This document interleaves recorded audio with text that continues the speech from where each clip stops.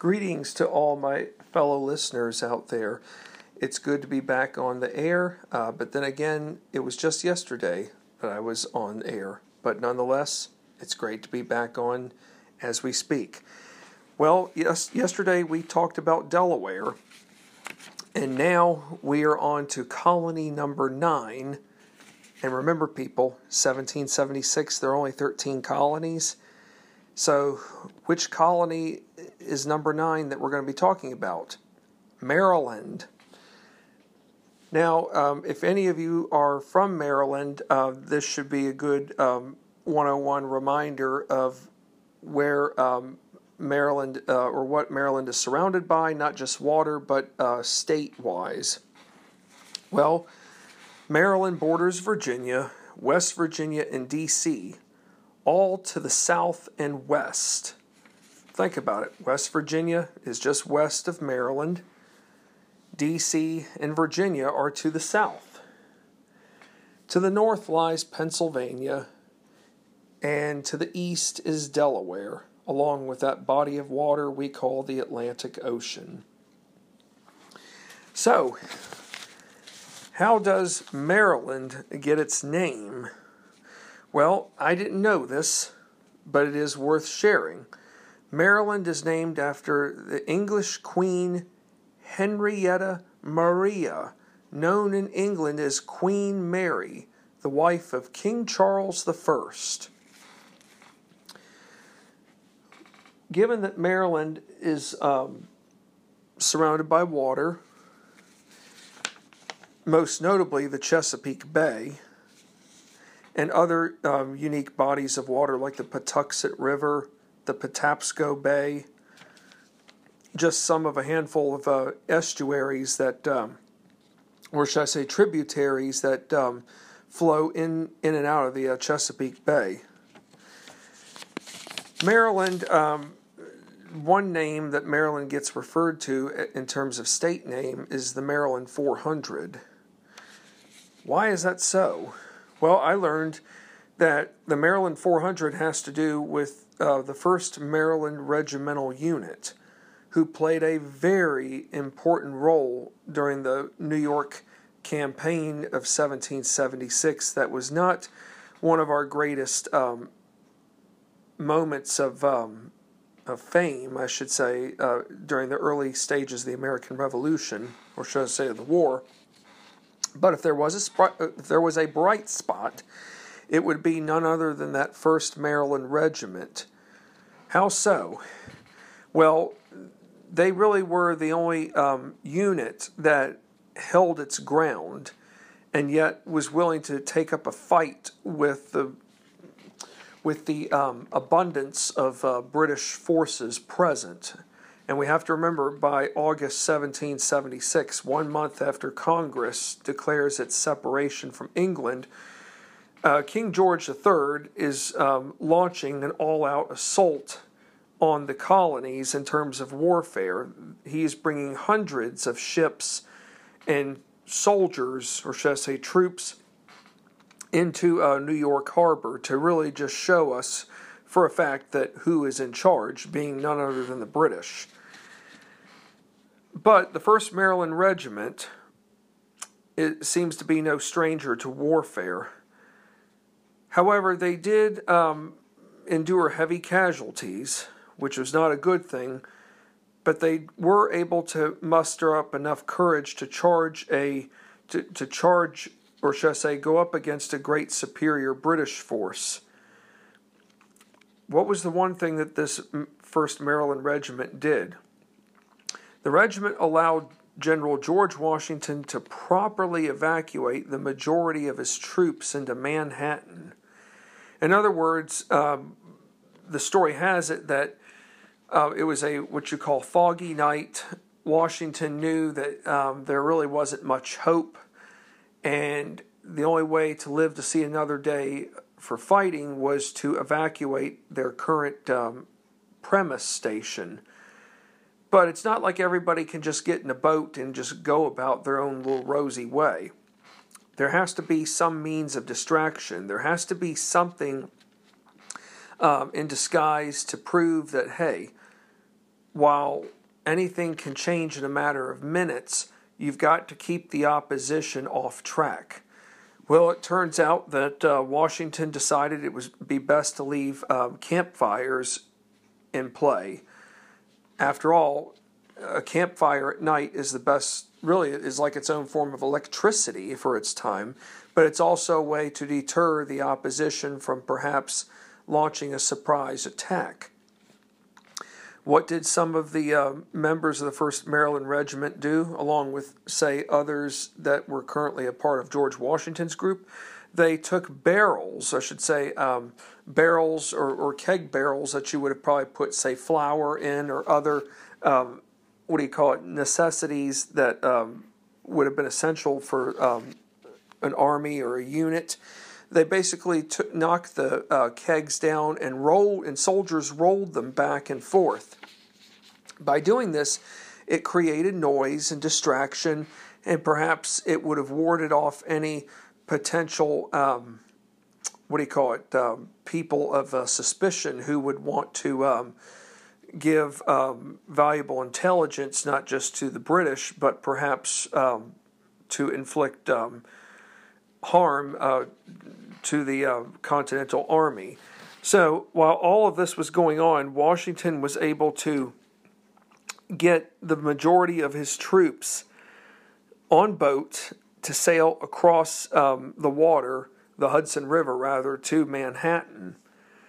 And what do you know, by next day, being early morning, the British did march onto what was previous territory by the Continental Army, only to find campfires still going on, but the fires themselves in what's called smoldering. In other words, the fires had pretty much been put out, but remnants of the fires were still there.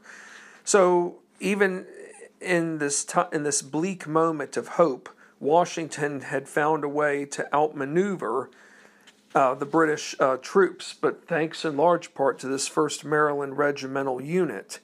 Therefore, they had a reputation of being among the best in the Continental Army at this point in time in 1776. So thank you, Maryland 400, for saving George Washington's army and for keeping the cause alive. The cause of independence alive, I should say. Well, how many counties are there in Maryland? I'll give you a hint. It's less than 30, but the number's between 20 and 25. The answer is 23. Well, it turns out that 16 out of the 23 counties in Maryland, including the city of Baltimore, border waters of Chesapeake Bay and its tributaries.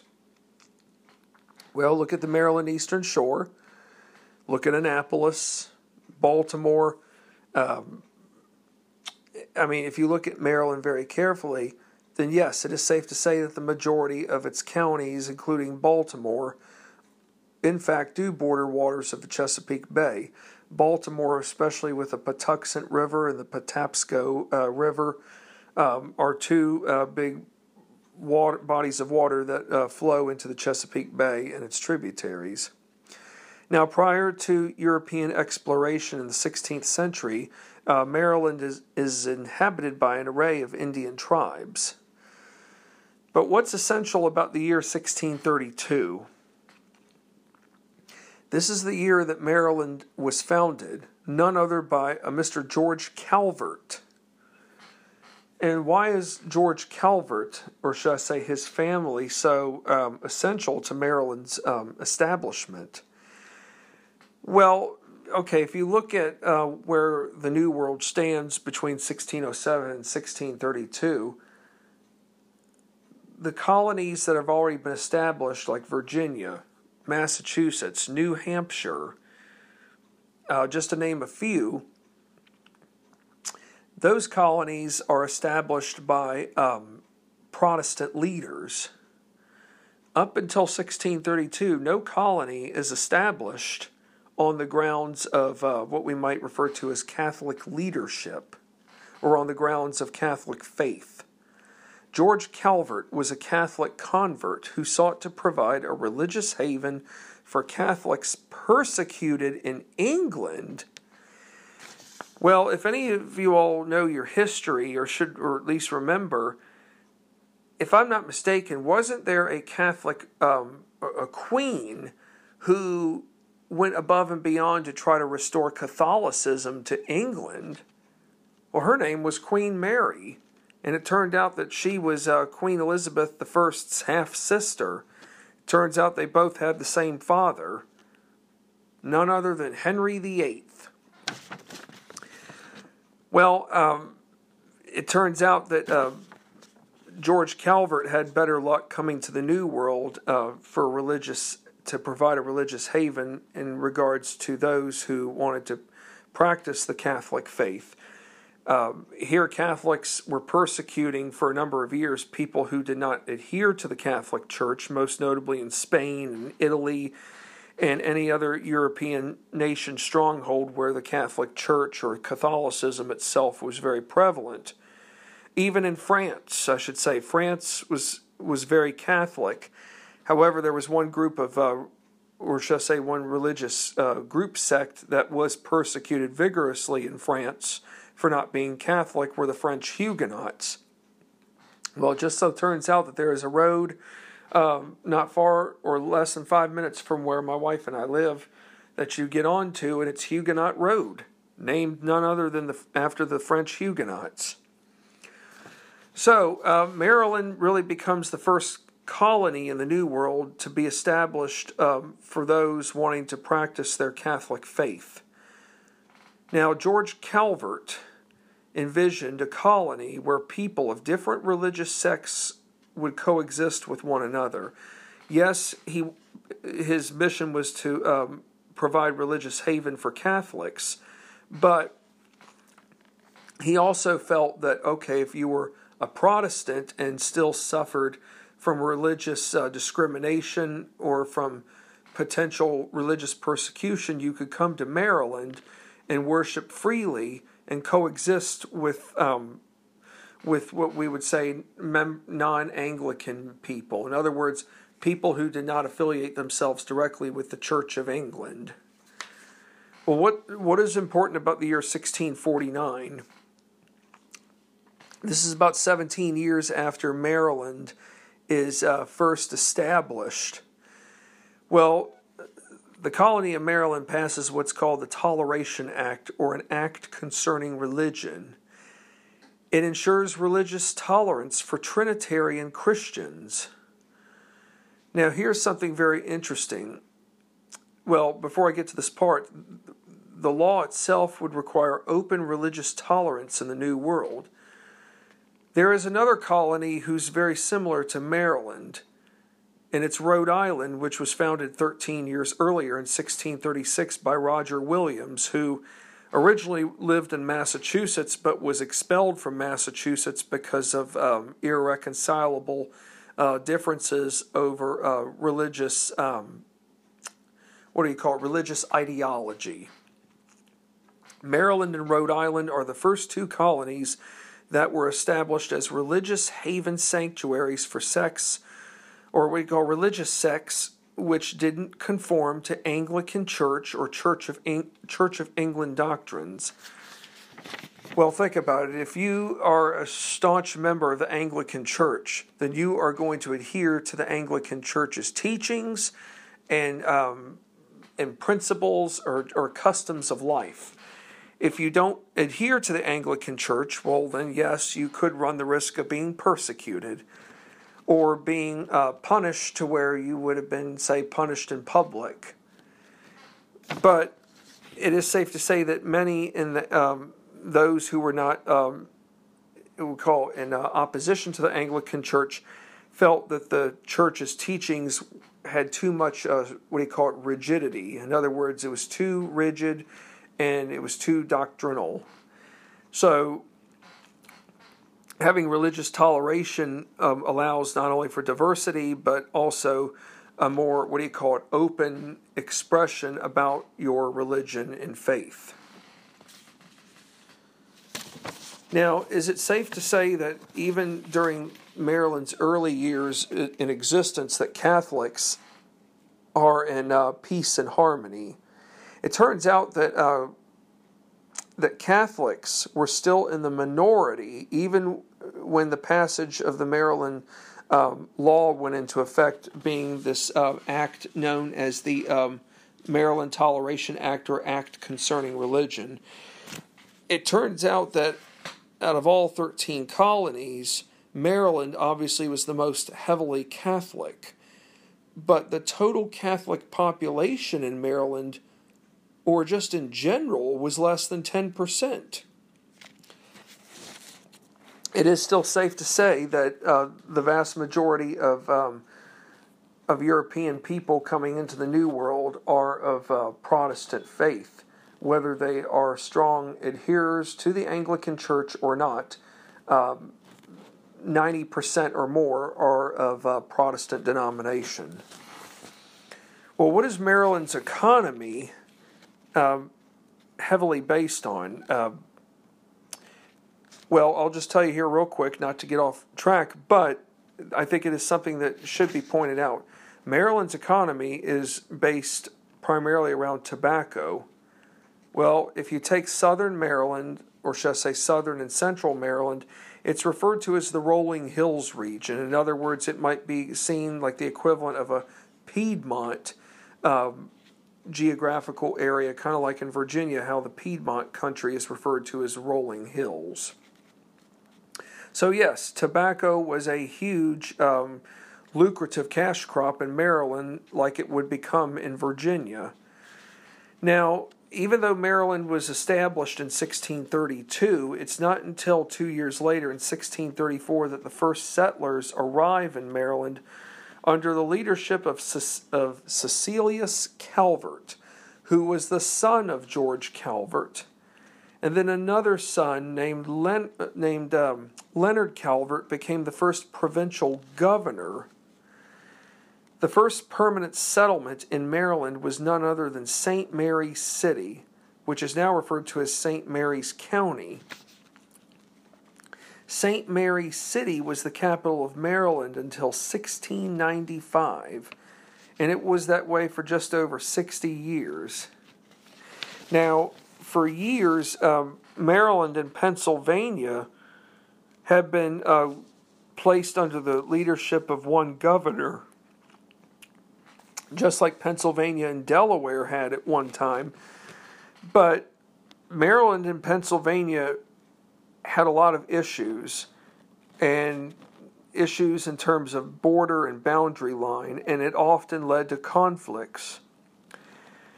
But by 1760, and in 1760 we're still battling what's called the French and Indian War, or as the Europeans like to call it, the 7 Years' War. Maryland and Pennsylvania finally came to terms on the border, or what's called the boundary line dispute. What came about this? There's a famous line that still is in existence today that separates North and South, the Mason-Dixon line. And is it safe to say that a majority of English colonists who came to Maryland were indentured servants? Yes, that is very true. You know, it seems like indentured servants have made they've made a name for themselves. In other words, many of them are coming over to the New World, not just so much to start a new life, but to pay off their years of being assigned to work for someone else, and then after that time has expired, they become freed people. Well, how many signers from Maryland signed the Declaration of Independence? I will give you a hint. The number is between 3 and 5. The answer is 4. Who were these 4 men? Charles Carroll, Samuel Chase, William Paca, Thomas Stone. Which of the signers will we be discussing? I read all of them, and they all had very good credentials. But if I had to pick 2 that were by far the most interesting to discuss, they were none other than William Paca and Charles Carroll. We'll start with William Paca. He was born around 1740. He came from wealthy Maryland planters. Well, that should tell you right there that he probably comes from a well-to-do family that produces tobacco. Well, Mr. Paca, given that he comes from a well-to-do family, it's safe to say that his family can afford to send him anywhere he wants to get a top-quality education. Well, he studies in Philadelphia, but then he goes as far away as London, England. And now remember this, if anybody wanted to go study in England, and if your family had the money to send you overseas, they would do that. And in many instances, you were sent over to England to learn how to not just become a fine gentleman, but to learn a lot of key essentials to whether it had to do with studying law, business. In other words, studying in England was not just a leisure retreat, studying abroad program. It was serious business. Mr. Paca practiced law in Annapolis, where he ended up meeting two future Maryland signers of the Declaration of Independence, being Samuel Chase and Thomas Stone. And it turns out that all three men were either studying law or clerking in Annapolis firms. Okay, and what is the capital of Maryland, people? Not Baltimore, but Annapolis. Annapolis was named after Queen Anne. And there is a county in Maryland known as Anne Arundel, named after Queen Anne, who was Queen of England even into the early 18th century. And it turns out that she was Queen of England when some of our first forefathers were born, most notably like Ben Franklin. Well, William Paca becomes very dear friends with Samuel Chase, and it turns out that they were inseparable, meaning that no matter where the two of them were, they always seemed to be together. And of course, by being together, you're going to team up with one another. What kind of things did they team up together on? They challenged, for example, they questioned the government practice of collecting taxes that benefited a single religion. Now, here is where church and state can lie in conflict. Okay, and this is also safe to say that there's no neutrality here. In other words, the state is collecting taxes to benefit one single religion over everyone else. Well, shouldn't taxes be used to benefit everyone? Absolutely. But if it's only benefiting a single religion, then it is safe to say that it's not just so much discriminatory, but it's a violation of what Thomas Jefferson would call church and state. So Mr. Paca and Mr. Chase ended up representing a political friend who had refused to pay the tax. They were smart enough to take on this case because in the end the jury sided with their client, and in return Mr. Paca and Mr. Chase were hailed as heroes. Mr. Paca was elected to the First and Second Continental Congresses, where he served until 1779. What kind of lasting contributions did Mr. Paca partake in? Well, they were all at the state level. He spent a great deal of family money supplying Maryland's troops to helping the Annapolis Convention create a new state constitution. That is, a new state constitution for Maryland. He served as a state senator, served as Chief Justice to becoming the state's third governor. He worked to assist veterans and helped draw up a list of amendments which served as the foundation for our Bill of Rights. So how about that? Mr. Paca was one step ahead, but yet James Madison probably found his list of amendments worthy enough to be factored into the Bill of Rights, or what we call those first 10 amendments that are in existence today? Well, William Paca was probably in the same boat as other signers during this time, because all of our signers had to have known someone who lost their life, not just leading up to the Declaration of Independence, but during war. Mr. Paca did lose many loved ones, and it was said that he was very lonely towards the end of his life. His first wife died 10 years after they were first married. He lost 2 out of 3 children. It's bad enough you lose 1 child, but to lose 2 out of 3 children is very hard. Losing a child back then was very difficult, and it still is today.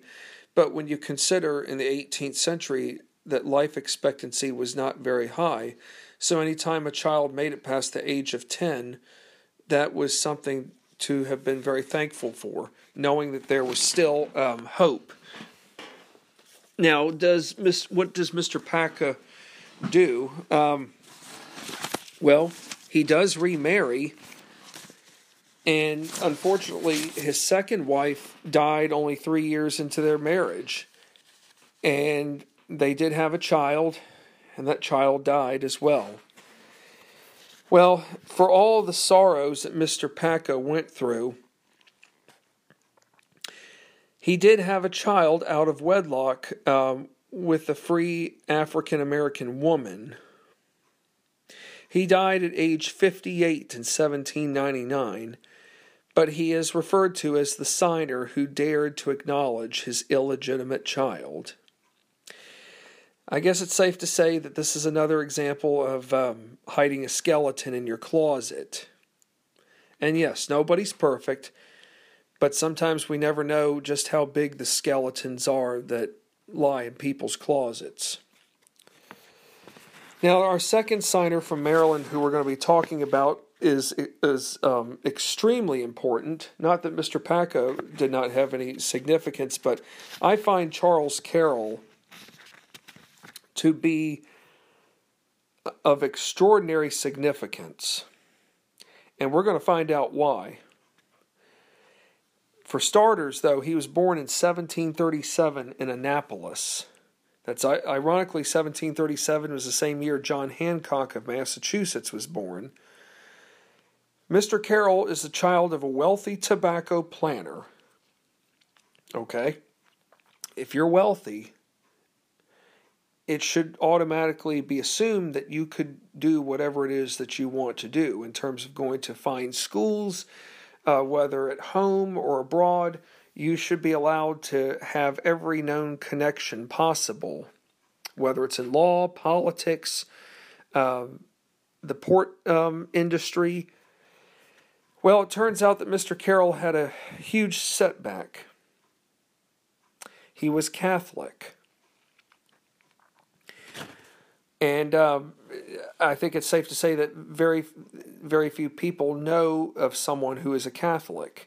And the Catholic population in Maryland, as mentioned earlier, is about 10% or less.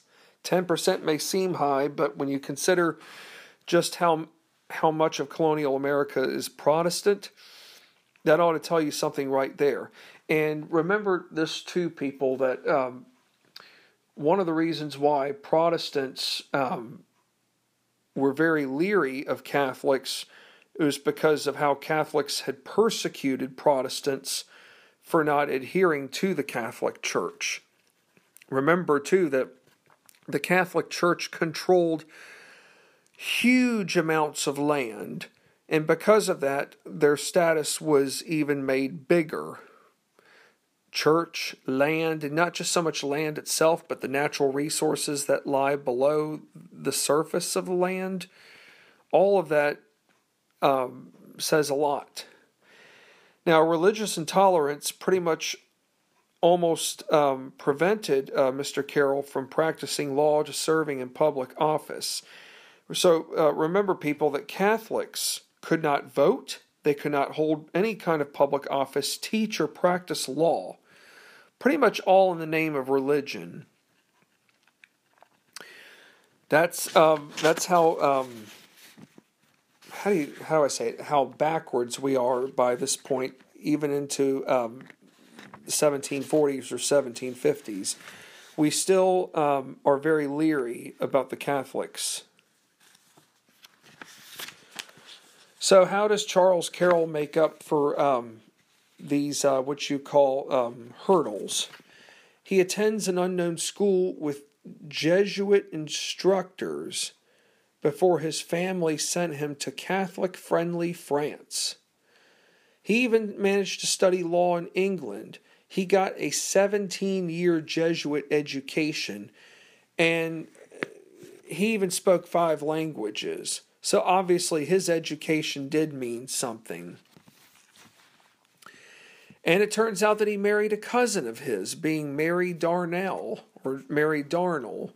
Now remember, people, in the 18th century, if you were well-to-do, it was never considered an issue to marry your cousin. And many well-to-do families married from within. And a lot of it obviously had to do with money and land. How much did Mr. Carroll own in terms of acreage? About 10,000 acres. That's a lot of land. Not just land, but money. Well, besides being a successful landowner, what is something else Mr. Carroll is successful at? Well, it's more than just one thing, but for starters, he is a successful writer. He wrote under a pen name of First Citizen in opposition to the Stamp Act.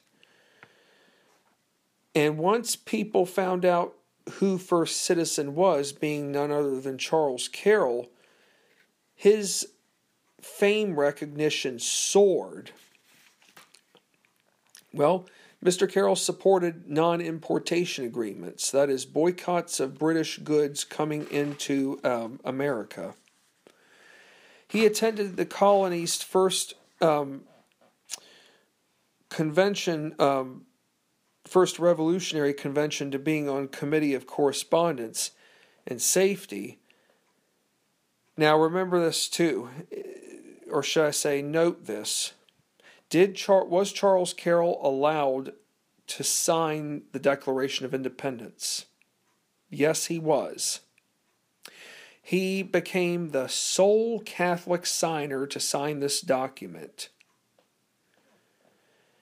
He owned multiple agricultural estates, and he was seen as the wealthiest man in all 13 colonies.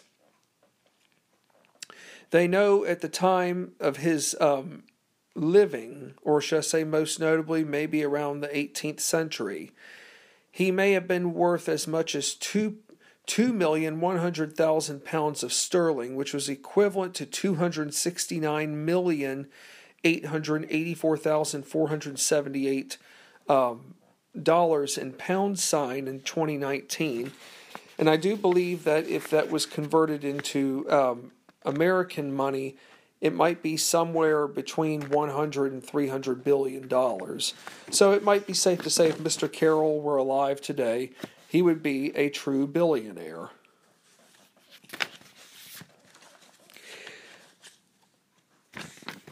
Why else is Charles Carroll significant? Given that he was the first signer, not just to sign the Declaration of Independence. He wasn't the first signer, but given that he was the first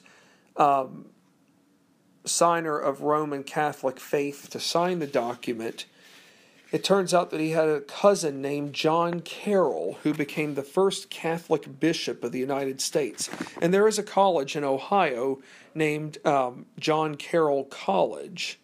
It's named after John Carroll, Charles Carroll's cousin. And that is a Catholic institution somewhere outside of Cleveland. So there you have it. John Carroll, Charles Carroll. The Carroll family is really establishing a name for itself. Charles Carroll was very instrumental in getting Maryland to change its position on voting for independence from England. It's a good thing that Charles Carroll was able to sign, because if he hadn't, I don't believe Maryland would have gone along. And it is safe to say that there probably were a fair number of Marylanders who were in favor of keeping their allegiance with the crown. Here's another first for Charles Carroll. He signed the Declaration of Independence for another Carroll family member who wasn't even there. But there is a reason why. It turns out that this other family member has the same name, Charles Carroll. However, he was from Carrollton, whereas Charles Carroll, who signed the Declaration of Independence, was from Annapolis. He basically signed this other family member's name being the same of Charles Carroll to help avoid any kind of confusion among who signed. In other words, who really was the real signer of the two. May have saved his cousin's life, for all we know. Mr. Carroll served in the Maryland State Senate. He drafted the state constitution, served on the Board of War, served on a committee which visited George Washington at Valley Forge during that brutal winter of 1777, or should I say rather 1778. Mr. Carroll may have been the one that could have ultimately saved George Washington. He broke that famous Conway Cabal matter. I had mentioned it earlier with signers of Francis Lewis and Benjamin Rush. If any of you have forgotten what the Conway Cabal matter was, it basically was an incident where Patriot leaders, along with people in Congress, wanted George Washington out as commander of the Continental Army. Mr. Carroll came to George Washington's defense and basically was able to save him in time to where he was not so much harmed, but just forced out without being allowed to have a say. What does that tell you right there about Mr. Carroll? Regardless of his religious faith, he's not afraid to put his life on the line to protect someone as prominent as George Washington was, who not only was commander of the Continental Army, but would go on to become the father of our country. But it might be safe to say that even during the American Revolution, that George Washington already kind of was seen in a way as the father of our country. While Charles Carroll himself wasn't involved in the Constitutional Convention, but the First Amendment, being freedom of religion, it is safe to say, and historians know this, that the First Amendment, being freedom of religion, was geared towards Mr. Carroll, as he was the only non-Protestant signer to sign the document. That document being none other than the Declaration of Independence. From 1789 to 1792, he served as one of Maryland's first 2 U.S. senators. In later years, his list of accomplishments are just phenomenal. In later years, he invested in canal systems to owning land in Pennsylvania and New York. It might be safe to say that some of his land holdings, most notably in New York, could have been linked to surroundings that included Erie Canal territory. He served on the first board of directors of the Baltimore and Ohio Railroad, and he was there to lay its cornerstone in a ceremony at age 91, which would have been between 1828 and 1829. So think about it. The first railroad in America, Charles Carroll is alive to see this and was on the board of directors. And he took up horseback riding and was riding horses up until his 90s. It's interesting, another one of our signers, none other than Thomas Jefferson, the author of the Declaration of Independence, he was riding horses up until his death it's just I find it remarkable what a fair number of our forefathers were able to do up until their time ended. Well, Mr. Carroll died in 1832 at age 95. He was the last signer, or should I say the last of the 56 men who signed the Declaration of Independence in 1776 to pass away. And what do you know? He died 6 years after Thomas Jefferson and John Adams, who each passed away on July 4th, 1826, the 50th birthday celebration of our Declaration of Independence. He just wasn't the last, he was not the last signer to die. But when you think about it, people, he was the only one of non-Protestant faith that was still left living in 1832 at the time of his death. It's safe to say that he didn't leave just a legacy, he left a phenomenal legacy. His inclusion in signing the Declaration of Independence may have been the first steps that enabled us to indoctrinate freedom of religion, not just as a part of our Bill of Rights, but as Thomas Jefferson of Virginia had preached in his statutes for religious freedom in Virginia. If it weren't for Charles Carroll, who knows if we would have been able to have been as openly welcome in 1776. And as the authors have said in the book, Signing Their Lives Away, about the fame and misfortune of the men who signed the Declaration of Independence, if John Adams had known that Charles Carroll was still living, he should have said the following: Charles Carroll survives. And remember this, if any of you didn't know this now, Thomas Jefferson died on the morning of July the 4th, and his last words apparently were to one of his servants, "Is it the 4th?" In other words, did I live to see July 4th and our 50th celebration? Jefferson had no idea that John Adams was dying, but later that afternoon, John Adams, his last words were known to be, "Thomas Jefferson survives." It's just a shame that he had forgotten about Charles Carroll, because he probably could have said that Thomas Jefferson and Charles Carroll survive. And it is hard to believe that that there were 3 signers left up until 1826, but knowing that 2 of them died, and here Charles Carroll, who was not on the Committee of 5, but yet all of his accomplishments were colossal. So, in my estimation, not only do Thomas Jefferson and John Adams survive, Charles Carroll survives. He survives because he set the bar for religious diversity, being the first Roman Catholic to sign our document, but also to have been the last to have died of non-Protestant faith.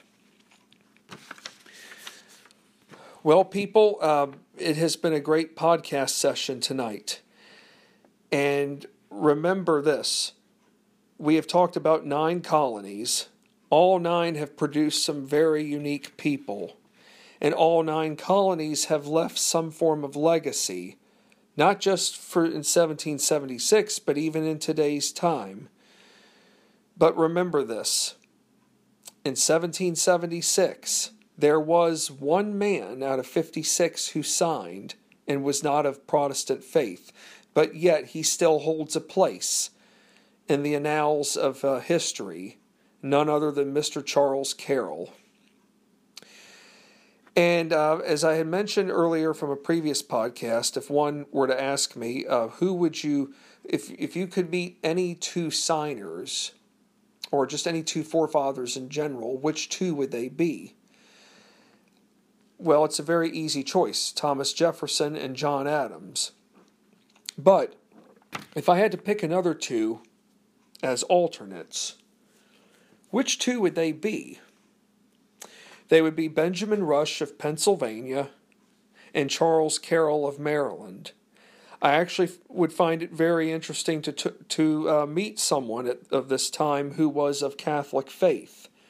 And remember this too, Protestants and Catholics, while yes, they may have been at each other's throats for all the wrong reasons when it came to religious persecutions, religious exiles, Protestants and Catholics did have some things alike. They both did endure religious persecutions.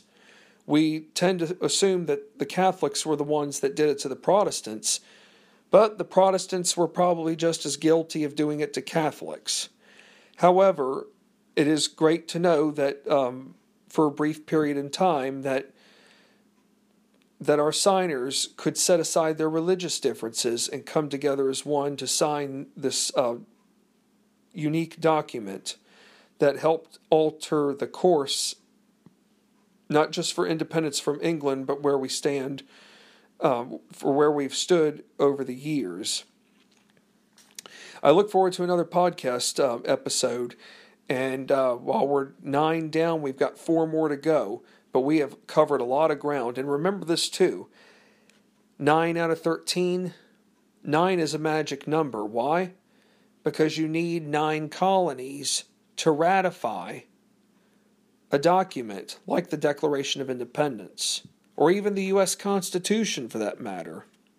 So think about that. 9 is a very important number. Take care and good night.